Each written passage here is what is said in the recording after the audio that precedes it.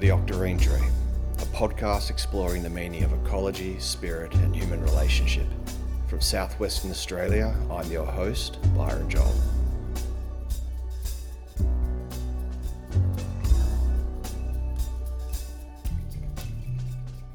G'day mob, welcome back to the Octarine Tree podcast. This week we have a chappie by the name of Scott Hall.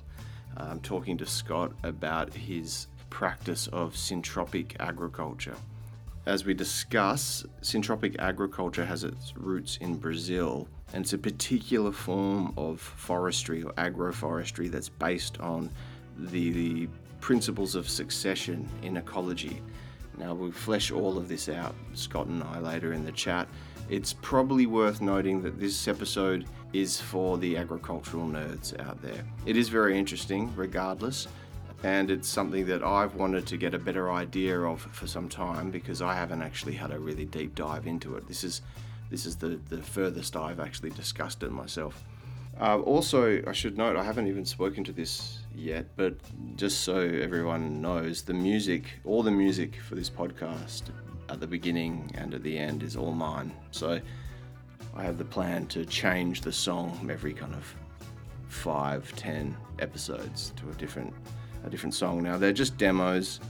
They're actually not fit for release, to be entirely honest, but I'm frankly just sick of having them laying around and having no one else but me hear them, so I'm putting them out there.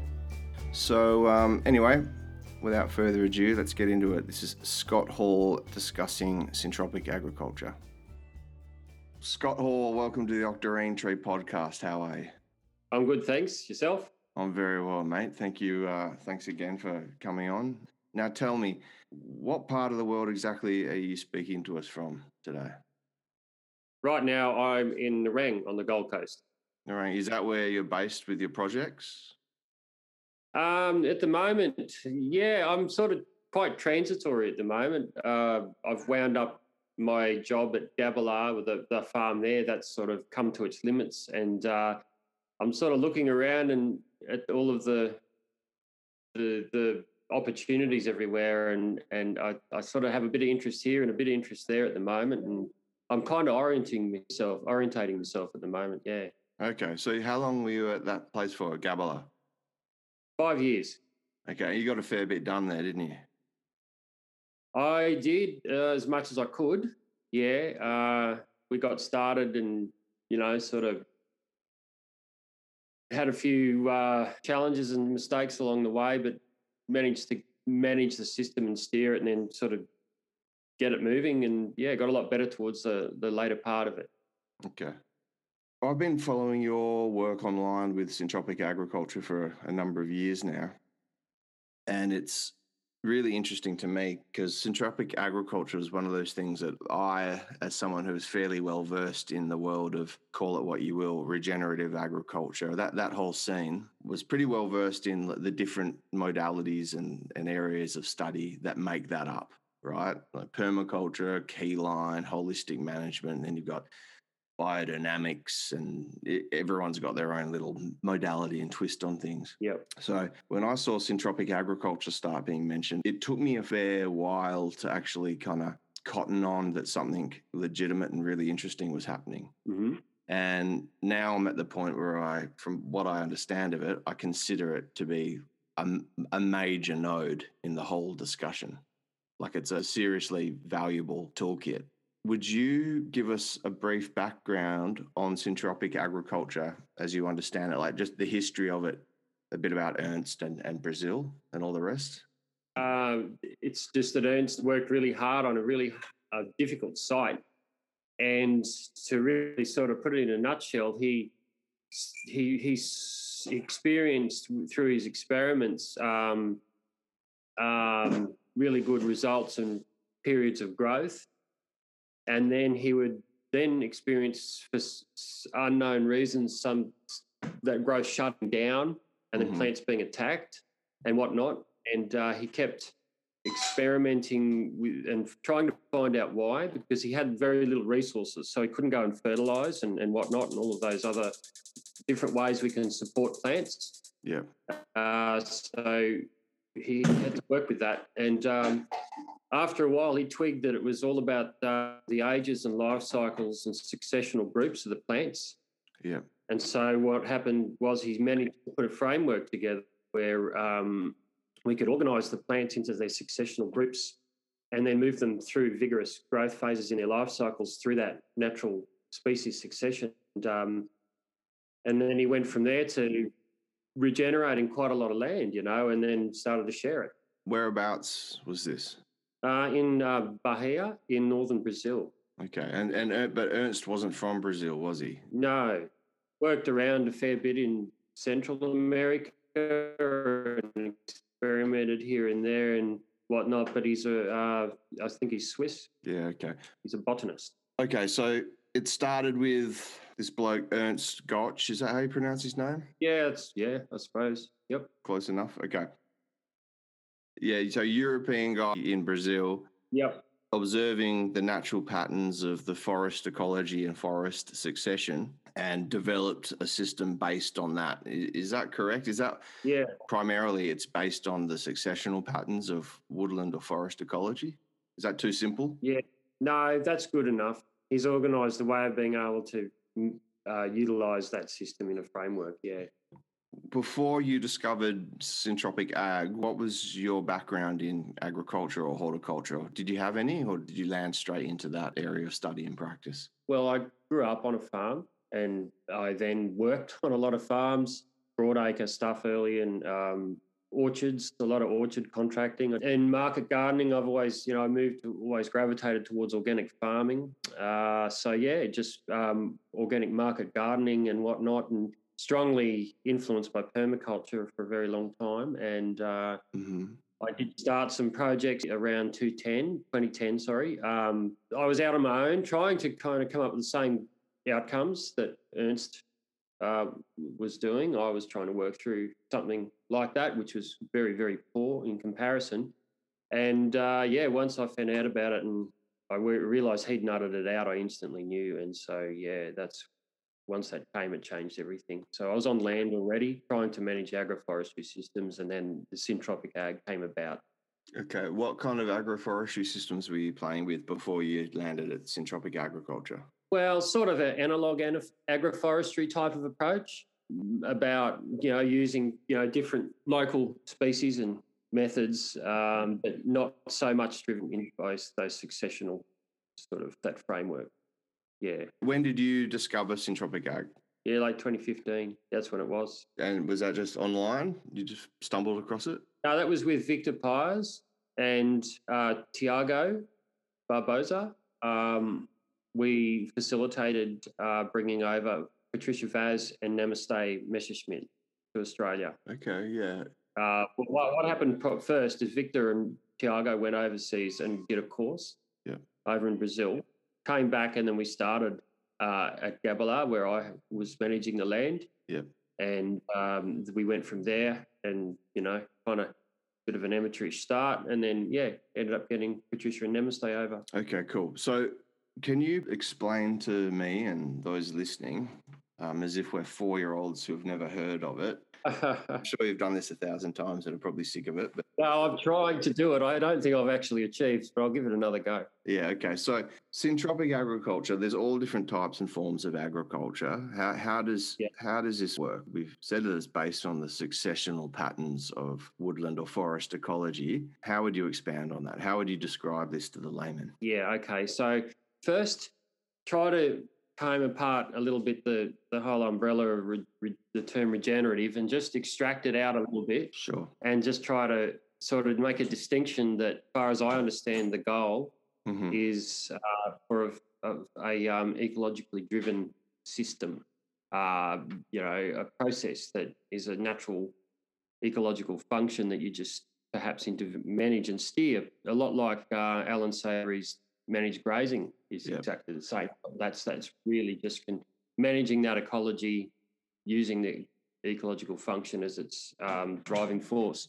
Right. And then there's all of the other types where they start to become a little bit more input-based, where you sort of start to interfere more mechanically or with energy and whatnot, or, bring in things and whatnot, or spend a lot of time in the shed making preparations or whatever. Yeah. That's the first thing I'd like to point out, that it is an ecologically driven system. So we're really focusing on the site. Yep. And then it's looked at as a macroorganism.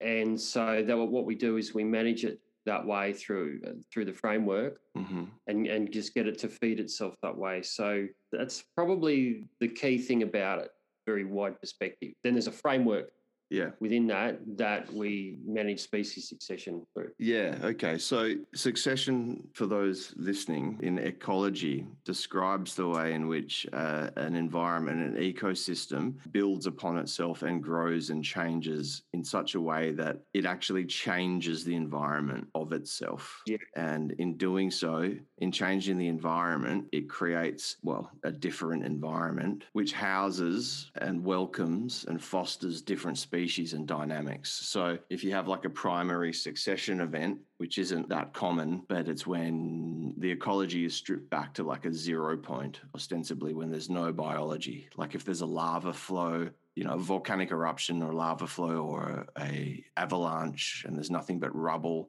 or if there's an extremely severe fire, it's not quite a primary succession event. That might be considered a secondary succession event where virtually all of the obvious life, biology is killed, but there's still a lot of organic matter. That would be a secondary succession event, like a flood. A flood would take out a lot of the macrobiology, the plants, but you'd be left with a lot of organic matter. But from these stages, whatever the state is, life slowly crawls forward from lichen on the rock or the weed seeds popping up out of the ground at the building site. You've got the fast growing, large seed dispersing annual weeds. Yep. And then they give way to larger shrubs, which give way to bigger trees. And all the time the soil is building and it's attracting other species and it's creating a richer environment, more diverse species. So that's succession. So you've just mentioned that syntropic agriculture primarily uses succession as its engine, right?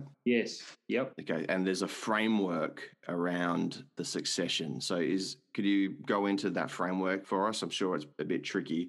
Yeah, it is a little bit tricky because it's non-linear. It's a dynamic. Yeah. And it's about managing that dynamic. Right.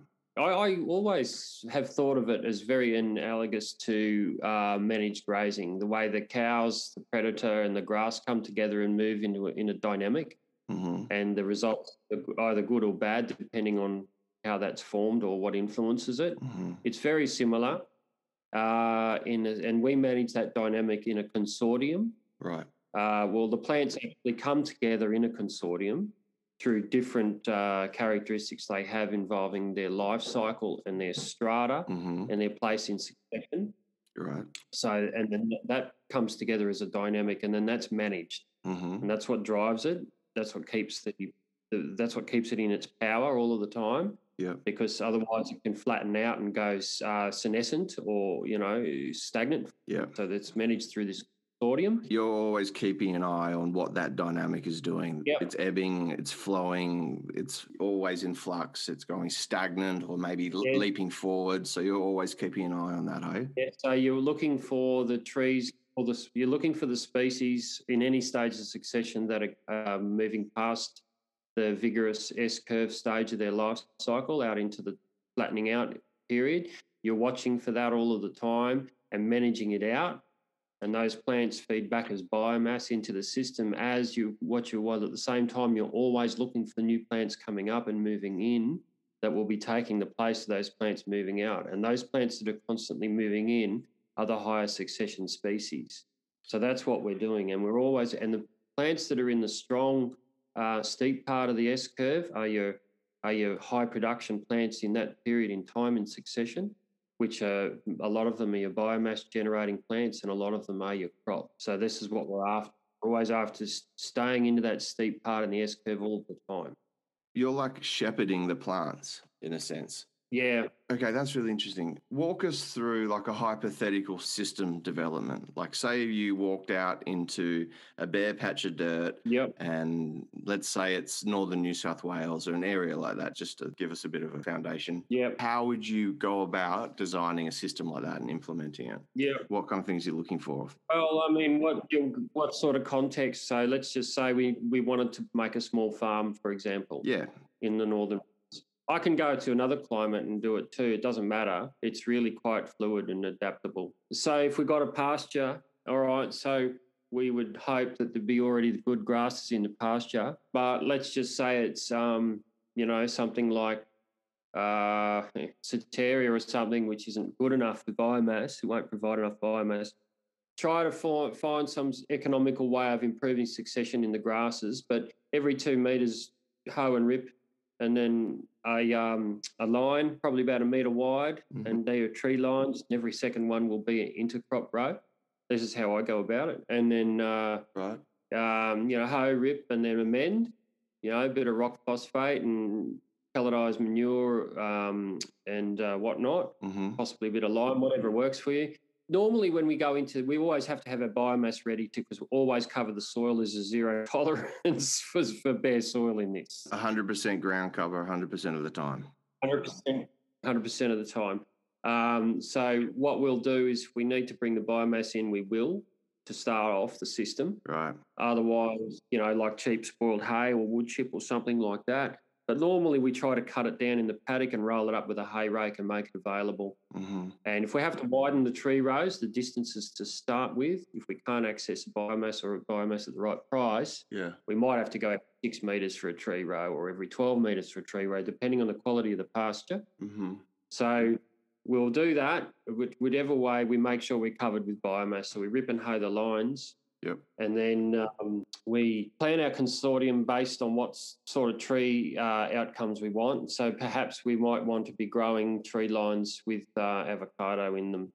Is it an important part of the initial design thinking to think about like what's the final successional dynamic look like? Do you have to think that through at the beginning? Yep. You would say to yourself, okay, what do we want this to look like down the track? You're going to go through all sorts of permutations and changes and transformations along the way, but the end result, in search of a less rigid term, is something you have in mind at the beginning. Yeah, well, it's actually not that tricky to do. And you've got to work with it. So of course, like you're not going to get avocados in the first 4 years. So obviously, right, you're going to have something else going on in that time. But of course, the avocados are growing as well. But because each successional stage gets longer, you can move through the first sort of 3 or 4 quite quickly, or in the first 3 or wherever you want your production to be. If your production's in early secondary succession, you might want to stay there for longer than you might want. The system might want to move. Okay. You can get through so I look at target crops through the first 3 years.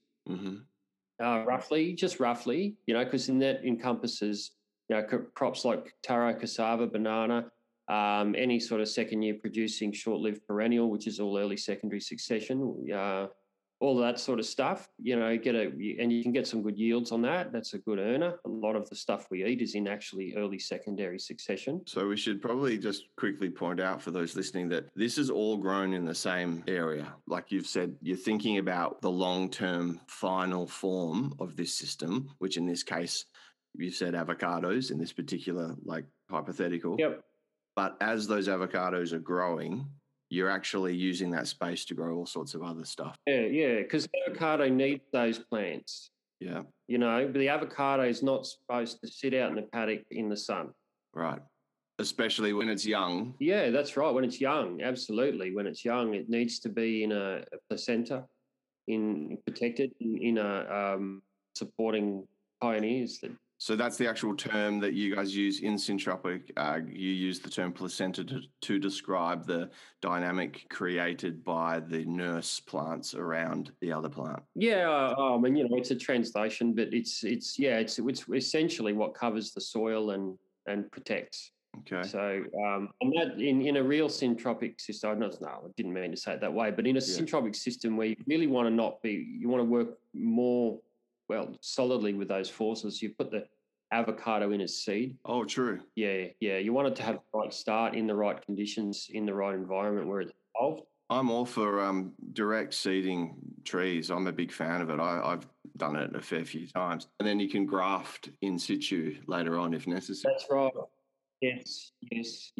That's the way it was always done, like in the old world, to go off track a bit. In Morocco, Yeah. I've got photos of it. It's awesome. The old chaps in the villages in the foothills of the Rift Mountains, they would become aware of the wild stands of whatever it was, like there'd be bitter almonds or cherries or quince, crabapple. There was fig, olive, all the usual Mediterranean species. Mm-hmm. And they'd be out walking their goats and sheep around, and they'd know their land intimately. So they would know where, half a day's walk up that particular valley, up that mountainside, there's a very robust stand of wild pistachio. Yep. So they just make sure that next time they're going up that way, they'll take cuttings, if it's the right time of the year, from the really, really good cultivated pistachio that Uncle so-and-so has in their backyard. And they'd go up the hill and they'd graft it on in situ. Mm-hmm. Interesting to watch, cut it right back in the right way. And they're masters of with the grafting knife. And they use these little palm fronds as their tape to secure it. And then they patch it up with mud. And there you go. So, because once upon a time, that you didn't have plant nurseries. That was how you established an augmented genetic base, was to graft onto wild rootstock. Namaste Messerschmidt told me, his analogy is you can take a heart outside of the human body and keep the patient alive, like, in an operating theatre and that, but there's a lot of energy and attention needed to keep it like that, to keep the patient alive. But and that's how we sort of treat our trees, our crop trees. We pull them out of the body into a park, and spray it, and then start to treat all of the symptoms and put that energy in to keep it alive. Whereas to put the heart back inside the body is the process here, and then everything turns around. And so when you got those avocado seedlings, for example, growing in with all of the other appropriate species where they're evolved to how they're evolved to grow, the plant gets to, it might get to your 2-year-old or 1-year-old age where you can graft onto it, and then in situ, and then it's still in a nursery. Yeah. Because all of the other plants around it, the banana, the eucalypt, or if the eucalypt's still there, it might be something else like a black bean or whatever. There's a whole heap of other trees in all strata that are providing all of that shading conditions and humidity that actually occurs in a nursery. But we go out and take the heart outside of the body and make a nursery, Yeah. But it works well. It's definitely the go. Well, who was it that said, modern horticulture is trying to kill things that want to live and resuscitate things that are dying? Yeah, that's right. That direct seedling idea out here in Western Australia, where it's at best a Mediterranean climate, and then it gets, more and more toward the arid. Yep. That direct seeding I found to be really beneficial, especially with the types of trees that are designed for Mediterranean to semi-arid climates, and they have a tap root. So if you buy or even you raise one of these trees yourself in a pot in a nursery, which is totally doable, like carob, pistachio, any of the big, nut species, the pecans, the walnuts, the cork oaks, what have you, you can raise them in a nursery and stick them back in the ground, but you will miss out on that. The initial burst and the initial instinct they have is to send a tap root straight down. Yeah. I've raised acorns and walnuts, and you put these things in the ground and they'll send their first, stem and leaves up, and they'll hang out there at, 2-3 inches tall with one little tiny canopy of leaves, 4, 5, 6 leaves, and they'll just hang there. And it could be like 2 seasons, 3 seasons of just doing that. And you'll see the stem thickening up, but they won't get any taller. I've got photos of it where I went and then dug down into one to have a look. It was a walnut, and it was only 1 season this thing was in the ground. It blew me away. It was 2-3 inches max above ground, little finger thickness. Then below ground, it fattened out to like the size of a fist, almost like a tuber. And then its taproot went down about 700 mil There you go. or further. It was remarkable. And then once they feel like they're comfortable, they're established, Yep. put these deposits in where they know it's wise to. They've deposited and invested. Then comes the season. There's one spring where they'll just go and take off. Yeah, well, that's what we're after. That's it. Yeah. Okay, so I took you on a long-winded trail there. You were back saying that you've ripped and mounded, you've brought in biomass if you need to. Yep. And I think that's about where we got to. Oh, okay. Yeah. Well, the idea is to make sure that you've got your next. Where's your next biomass going to come from? And that's going to have to come from the grasses again. Right. And that's going to have to happen for a couple of years until the eucalypts can start to provide in a meaningful way. You sow the right kind of grasses just to provide the biomass until the next successional stage really cranks. Yeah. Okay. That's right. So we're using that savanna sort of, got the woodland edge sort of, if you want to look at it from a permaculture point of view, it's a sort of an woodland edge dynamic. Right. We just foster and grow the best, highest powered C4 type biomass producers in those grass rows. So we're after the most powerful, and we're very, very particular about it too. We really want, there's a lot of things that are pretty good, but there's some of that are just outstanding, and we're always after that level of photosynthesis in those grass rows. Have you always got your eye out just for adding another species to your list of favourites that just do the job really well? Yeah, yeah, I am, and others. We're always open for that.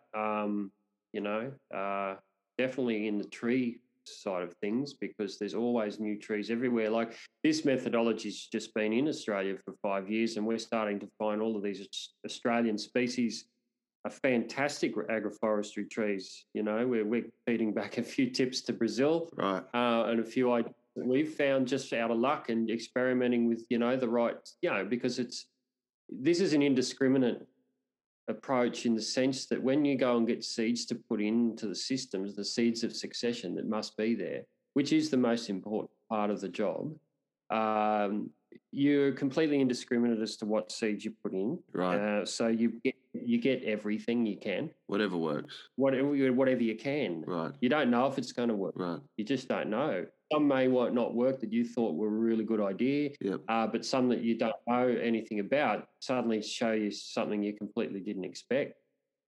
So you have to allow for that. What does work mean in this context? Like, how do you know if something is working? Yeah. Is it as simple as growing well? They all come together into a dynamic as they grow, as everything starts to happen.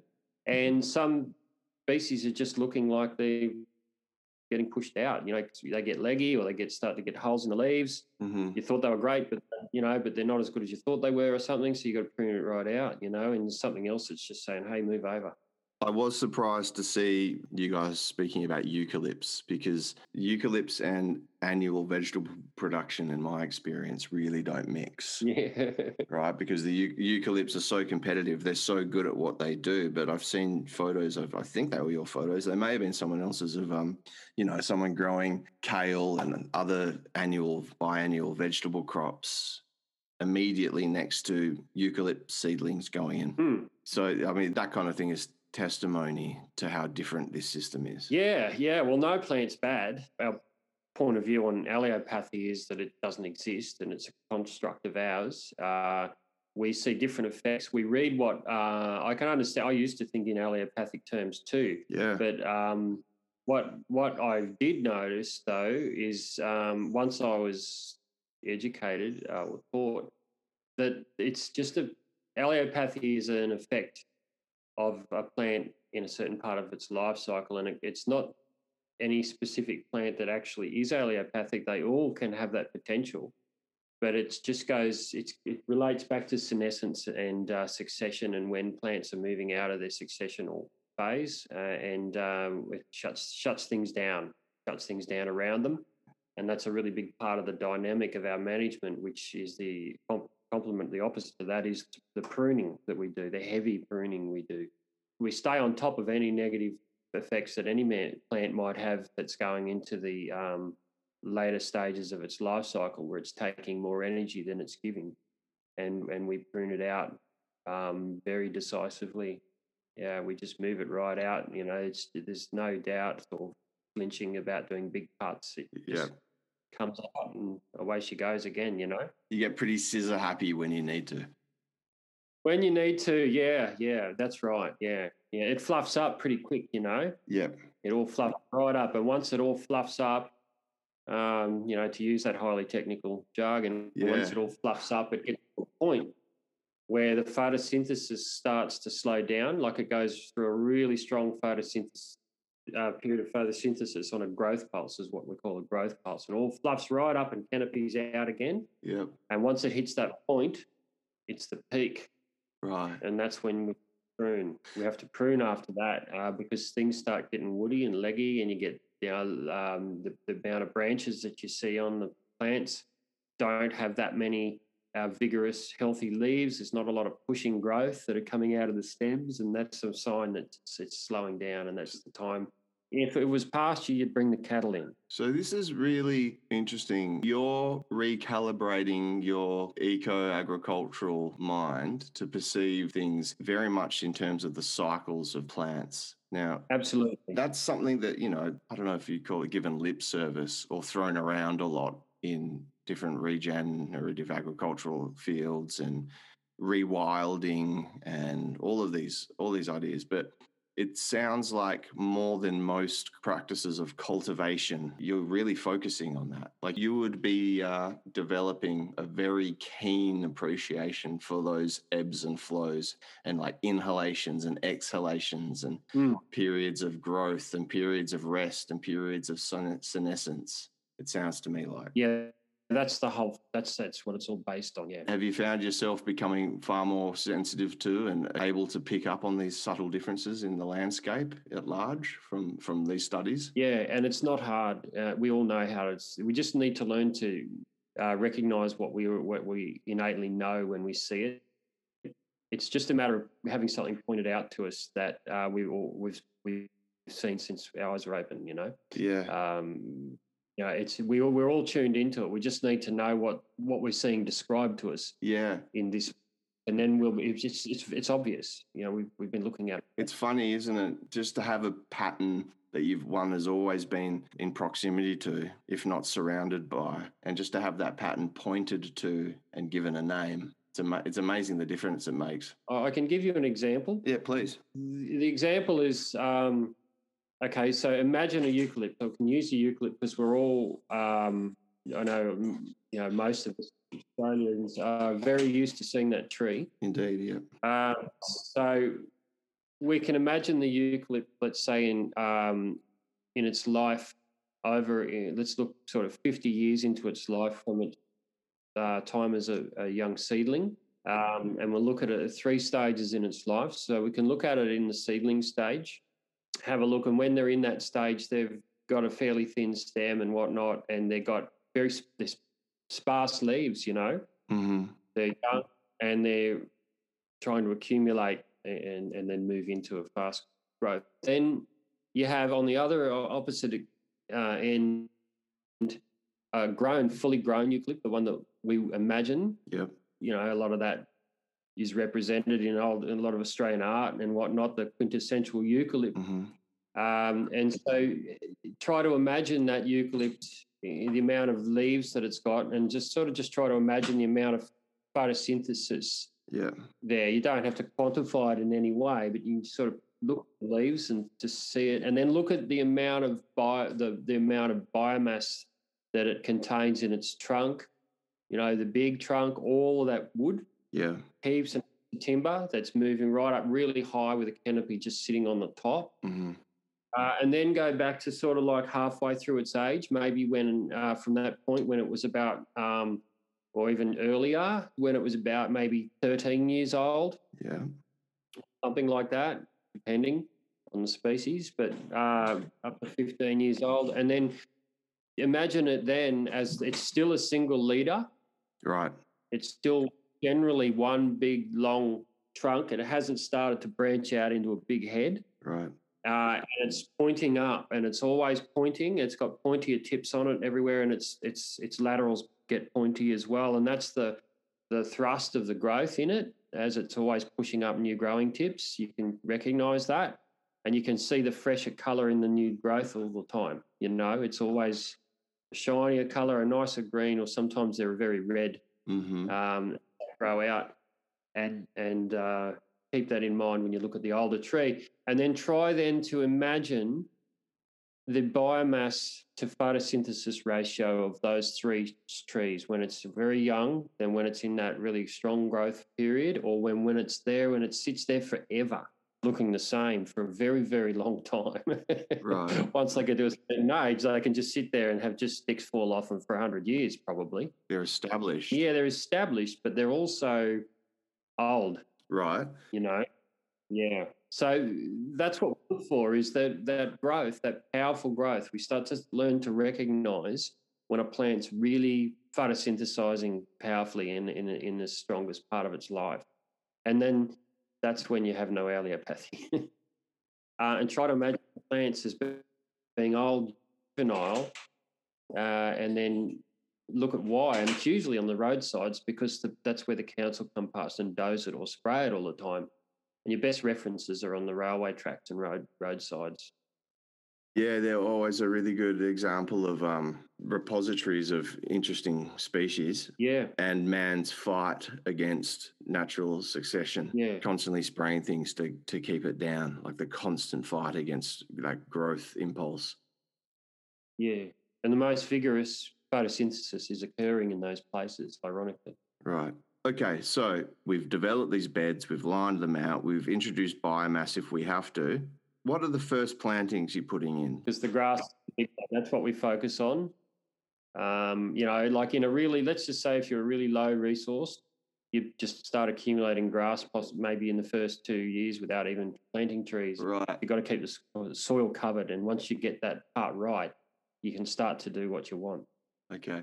So you'd be introducing at the same time, potentially, the trees that you would be intending to be climax canopy species, if you will, as well as midterm stuff and early stage stuff, some of which is the actual cropping, edible food yielding species, and others would be biomass or some kind of support species. Would you be throwing in all sorts of stuff at once? Yeah.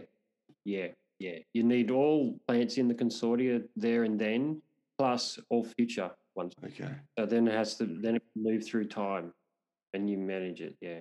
I dare say you're probably never going to get to a stage where it's hands off and you're not cultivating it or managing it in any way. But what does in search of a better term, the final product look like? What does a climax system? Is there a climax system in this thinking, and what does it look like if there is one? Well, that's a really good question. It's a really, really good question, because we have to ask ourselves, how much of what we do we want to go all the way to climax, and how much of what we do are we going to use to feed us these specific crops that we demand as a society that we want to consume. So, of course, if you go into climax, you're not going to have wheat. Right, of course. You're going to have maybe nuts and whatnot, but there's a balance that, depending on how much we end up getting done, if we all find that it works for us and a lot of us do it, I'm sure vast areas may be able to go back to climax, and we can passively use those spaces and but still manage edges and other systems where it's where we're sort of moving through and pruning it back more and hitting it again with crops that we need, like that we perhaps choose, like wheat or potatoes or tree crops. A lot of what we eat, lower succession stuff. Interesting, and it leads me to my next question, because I've got a fairly good idea in this part of the world, anyway, where I'm from. I'm most familiar with southwestern Australia, and by extension to that, Mediterranean climate systems, and semi-arid. Even they do change, of course, but there are these broad patterns. And I've got a fairly good idea, if I was emperor, hypothetically, what I would do with the landscape based on what I've studied, and that being a broad-scale mosaic patterning of this interrelationship between intensive rotational grazing, a la holistic management, tree crop systems, whether alley rows and alley cropping or savanna systems like the dehacer, pasture cropping, keyline design as the foundation of all of it, et cetera, et cetera. What I'm really interested is in how and where the syntropic agricultural systems can interface with and marry with these other modalities. Have you played with ways in which like livestock interface with syntropic agriculture? Oh, well, that's the way it's got to go. The way I see it is, if you take a look at it from the other way around and come at it from a silver pasture or broad agroforestry pasture grower, the way they look at trees or whatnot. Yeah. I mean, if you want your trees there, you want the most effective form of management and best outcomes you can get from it. So that's where the syntropic methodology comes in, and it can fit that. It's like a missing link in the piece, because they all need the grasses, the animals, and the trees. Yeah. There's no, everywhere you look in a savanna, there's trees. Yeah. There's different varying densities of them. There's clumps in sloughs and that. There's woodlands. There's the gallery forests and all of these places in these types of semi-arid environments. And so I think start looking at them as a dynamic on they work. The way we look at grasses, the animals and the predator combine. Start to look at the tree systems that way and then manage accordingly. But yes, livestock and grasses go together, and trees and grasses go together too. Holistic management, they don't speak much to tree systems. In fact, there's not a lot of room for plugging other things in holistic management. I mean, it is used a great deal in combination with other systems, but they don't talk a whole lot about trees or other types of systems. Yeah, trees. This is the missing link. We understand if we don't talk a lot about trees and we just see them there, that's all they are to us, until we sort of look into it further and go, holy hell, there's a whole dynamic involved in how these things grow. Yeah. We completely, specific to itself. It's not, they all like a bit of lime, or throw a bit of phosphorus on it and the grass likes it too. There's this, all this totally independent dynamic, but actually the dynamic moves out and does interrelate with the grasses and the savanna and the animals too. All actually comes together as a whole. And so the tree systems are this methodology and framework is the missing link in how to understand that woodland dynamic, where we kind of have our head around the savanna pasture dynamic. Yep. But when we put the trees into it, it's the whole picture. There's not much there that's missing now out of our sort of ecological whole. Mm-hmm. I think that if you've got trees and you've got grasses and you've got animals, they shouldn't be separately managed for a start. They have to be managed together as a single interaction, because they all have to interact. Yeah. Your grazing plan would most definitely move through the trees, the tree rows in between in your grasses. You'd cutting your grass for biomass.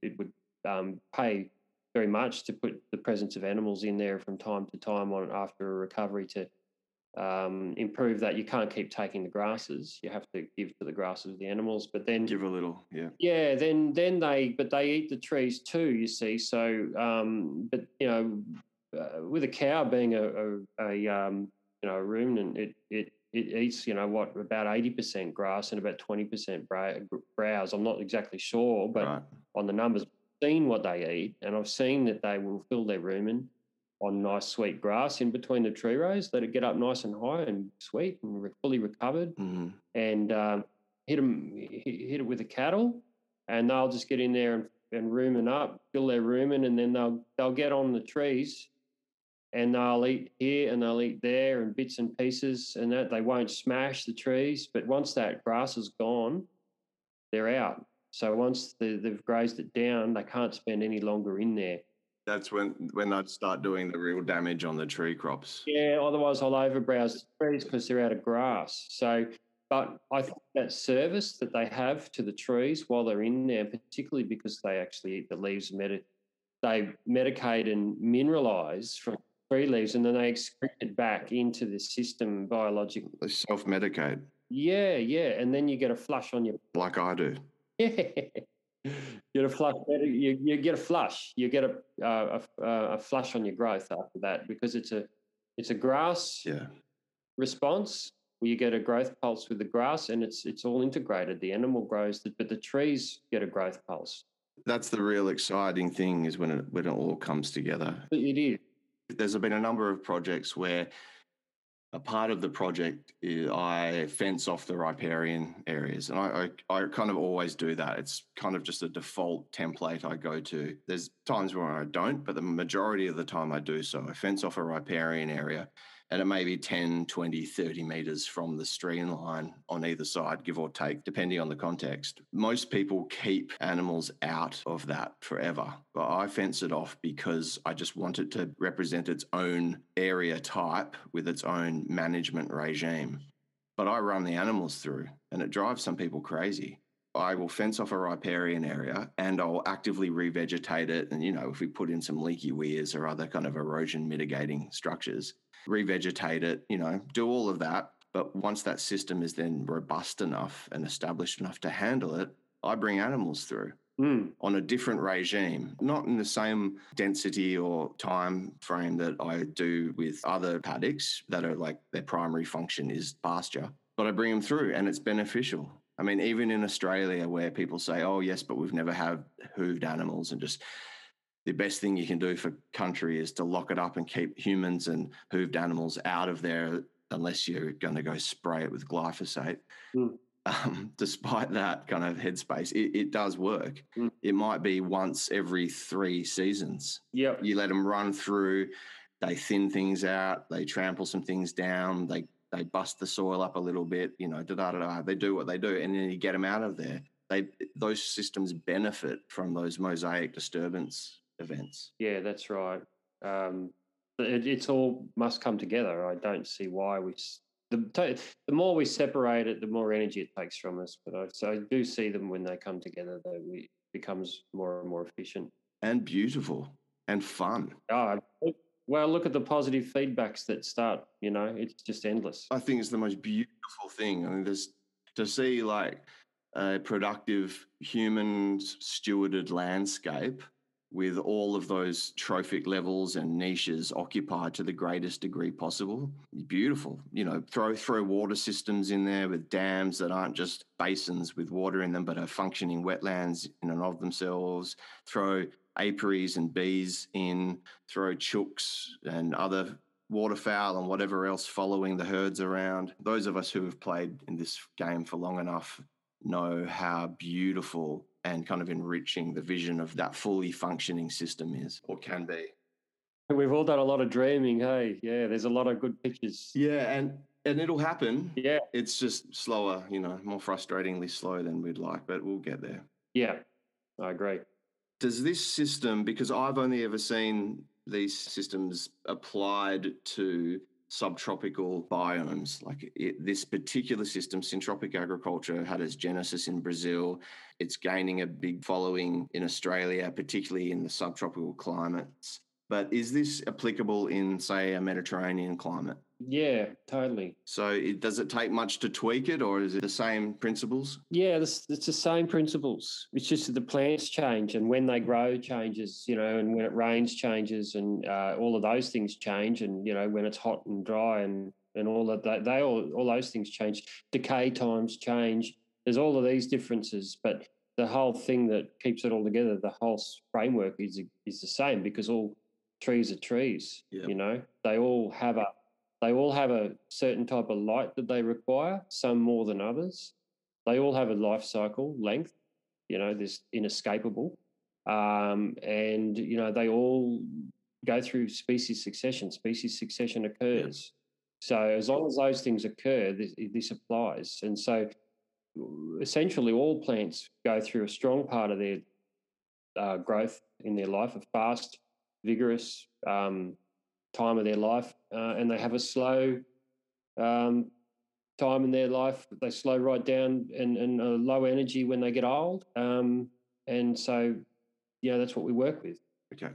And then they form groups which go through that strong growth pattern together, and then we just manage it. So there's no slow bits. It produces enough biomass the whole time to keep the soil covered. Yeah, well, that's extremely important in brittle climates as well, I don't imagine. Mm. So, okay, and you're playing with some Mediterranean applications at the moment, aren't you? I'm just about to start down in Junee. It's really exciting because, I'm actually more excited. To me, it seems easier to work in a Mediterranean climate with this system than it does in the subtropics. Okay. Just because, the subtropics, it's such powerful growth and there's so many choices of things. It's fun. It's a lot of fun, but, you can really organise your way through the Mediterranean systems, I see, because we know the plants so well in this country because most of the trees that work well are growing in the parks or the road, on the streets and whatnot. They're all everywhere. We know, the berries. We know apples. We know all of these types of plants that grow there, grapes and whatnot. So it's there's a lot of scope for it to really go well. Okay. Yeah. So what I'm doing right now is just going around and collecting every seed I can get and getting people to help to get a seed bank ready for the job. And then we'll put it in on the rainy season. Cool. In May. And then, perhaps put some seedling trees in. Whereabouts? Near Junee. Right. Near Wagga. It's near Wagga Wagga. I'll be watching with bated breath. I'm very interested in how this can apply to Mediterranean climates. If anyone was interested in following your work, where's the best place for them to go? Syntropia.com.au. Okay, great. I'll put that in the show notes. You share some good stuff on Facebook too, if anyone wants to hunt you down and stalk you. Yeah, they can friend me up, and I share into the groups a fair bit. So if there's anything worth checking out, it might be on there. Yeah, there's good Syntropic ag groups and pages on Facebook for anyone who's interested. It's just easy to search for.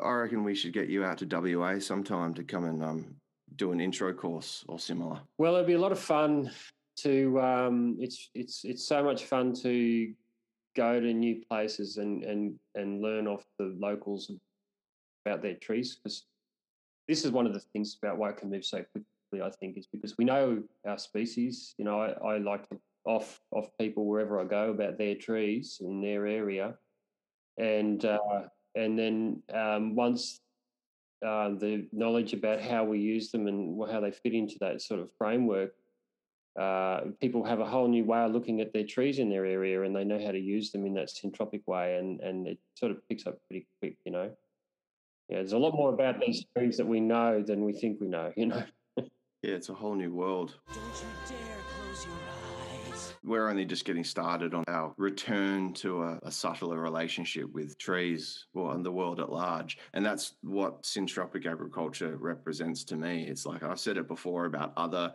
regenerative agricultural modalities, but this one, I think, like I hinted at earlier, really epitomizes and embodies that slowing down and kind of that subtle conscious reconnection to life cycles, the ebbs and flows going on around us all the time. Yeah, and a new respect for weeds. And a new respect for weeds. Yeah, if those things that you just can't kill. Yeah. You want your system to be like that. Yeah. It's that simple. You just want your system to be able to be something you can't kill. Weediculture. Yeah, put in their place and manage, they're very powerful. Yeah, if we try to get rid of them, we create conditions for them to come right back. Yeah, that's right. If we keep insisting on stripping things back, largely through glyphosate and other herbicide applications, if we keep insisting on stripping things back to primary or secondary succession dynamics, then we're going to keep getting what we call weeds growing. And I mean, nature is just trying to heal a wound. If you kill everything off, that's like a wound on Mother Earth. There is no bare soil except for very few situations in nature. And nature abhors a vacuum. And she's just trying to create a scab over that wound and heal. She doesn't give a shit what species is doing it. She's told me. I had a good long chat with her. I always see that life is invasive.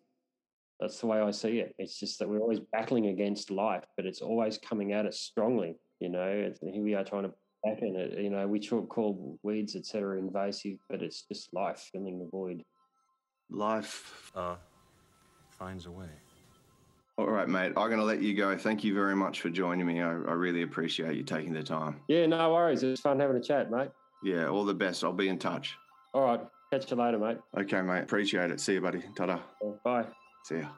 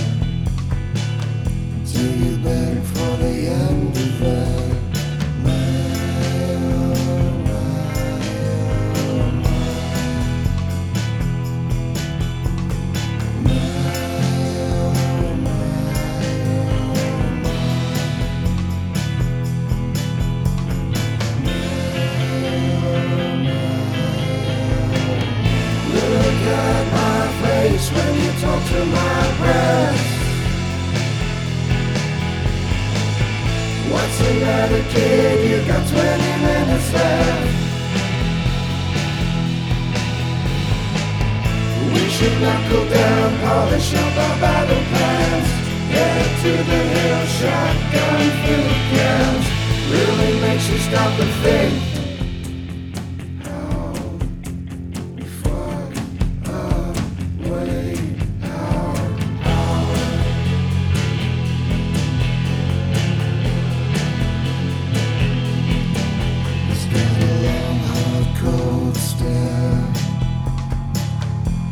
At the top of it, they'll hang you by your hair till you beg for the end of it. Lavender, lavender, lavender, lavender. Lavender, lavender, lavender, lavender. Lavender, lavender, lavender, lavender. Look at my face when you talk to my breast. What's the matter, kid? You got 20 minutes left. We should knuckle down, polish up our battle plans. Head to the hill, shotgun fill.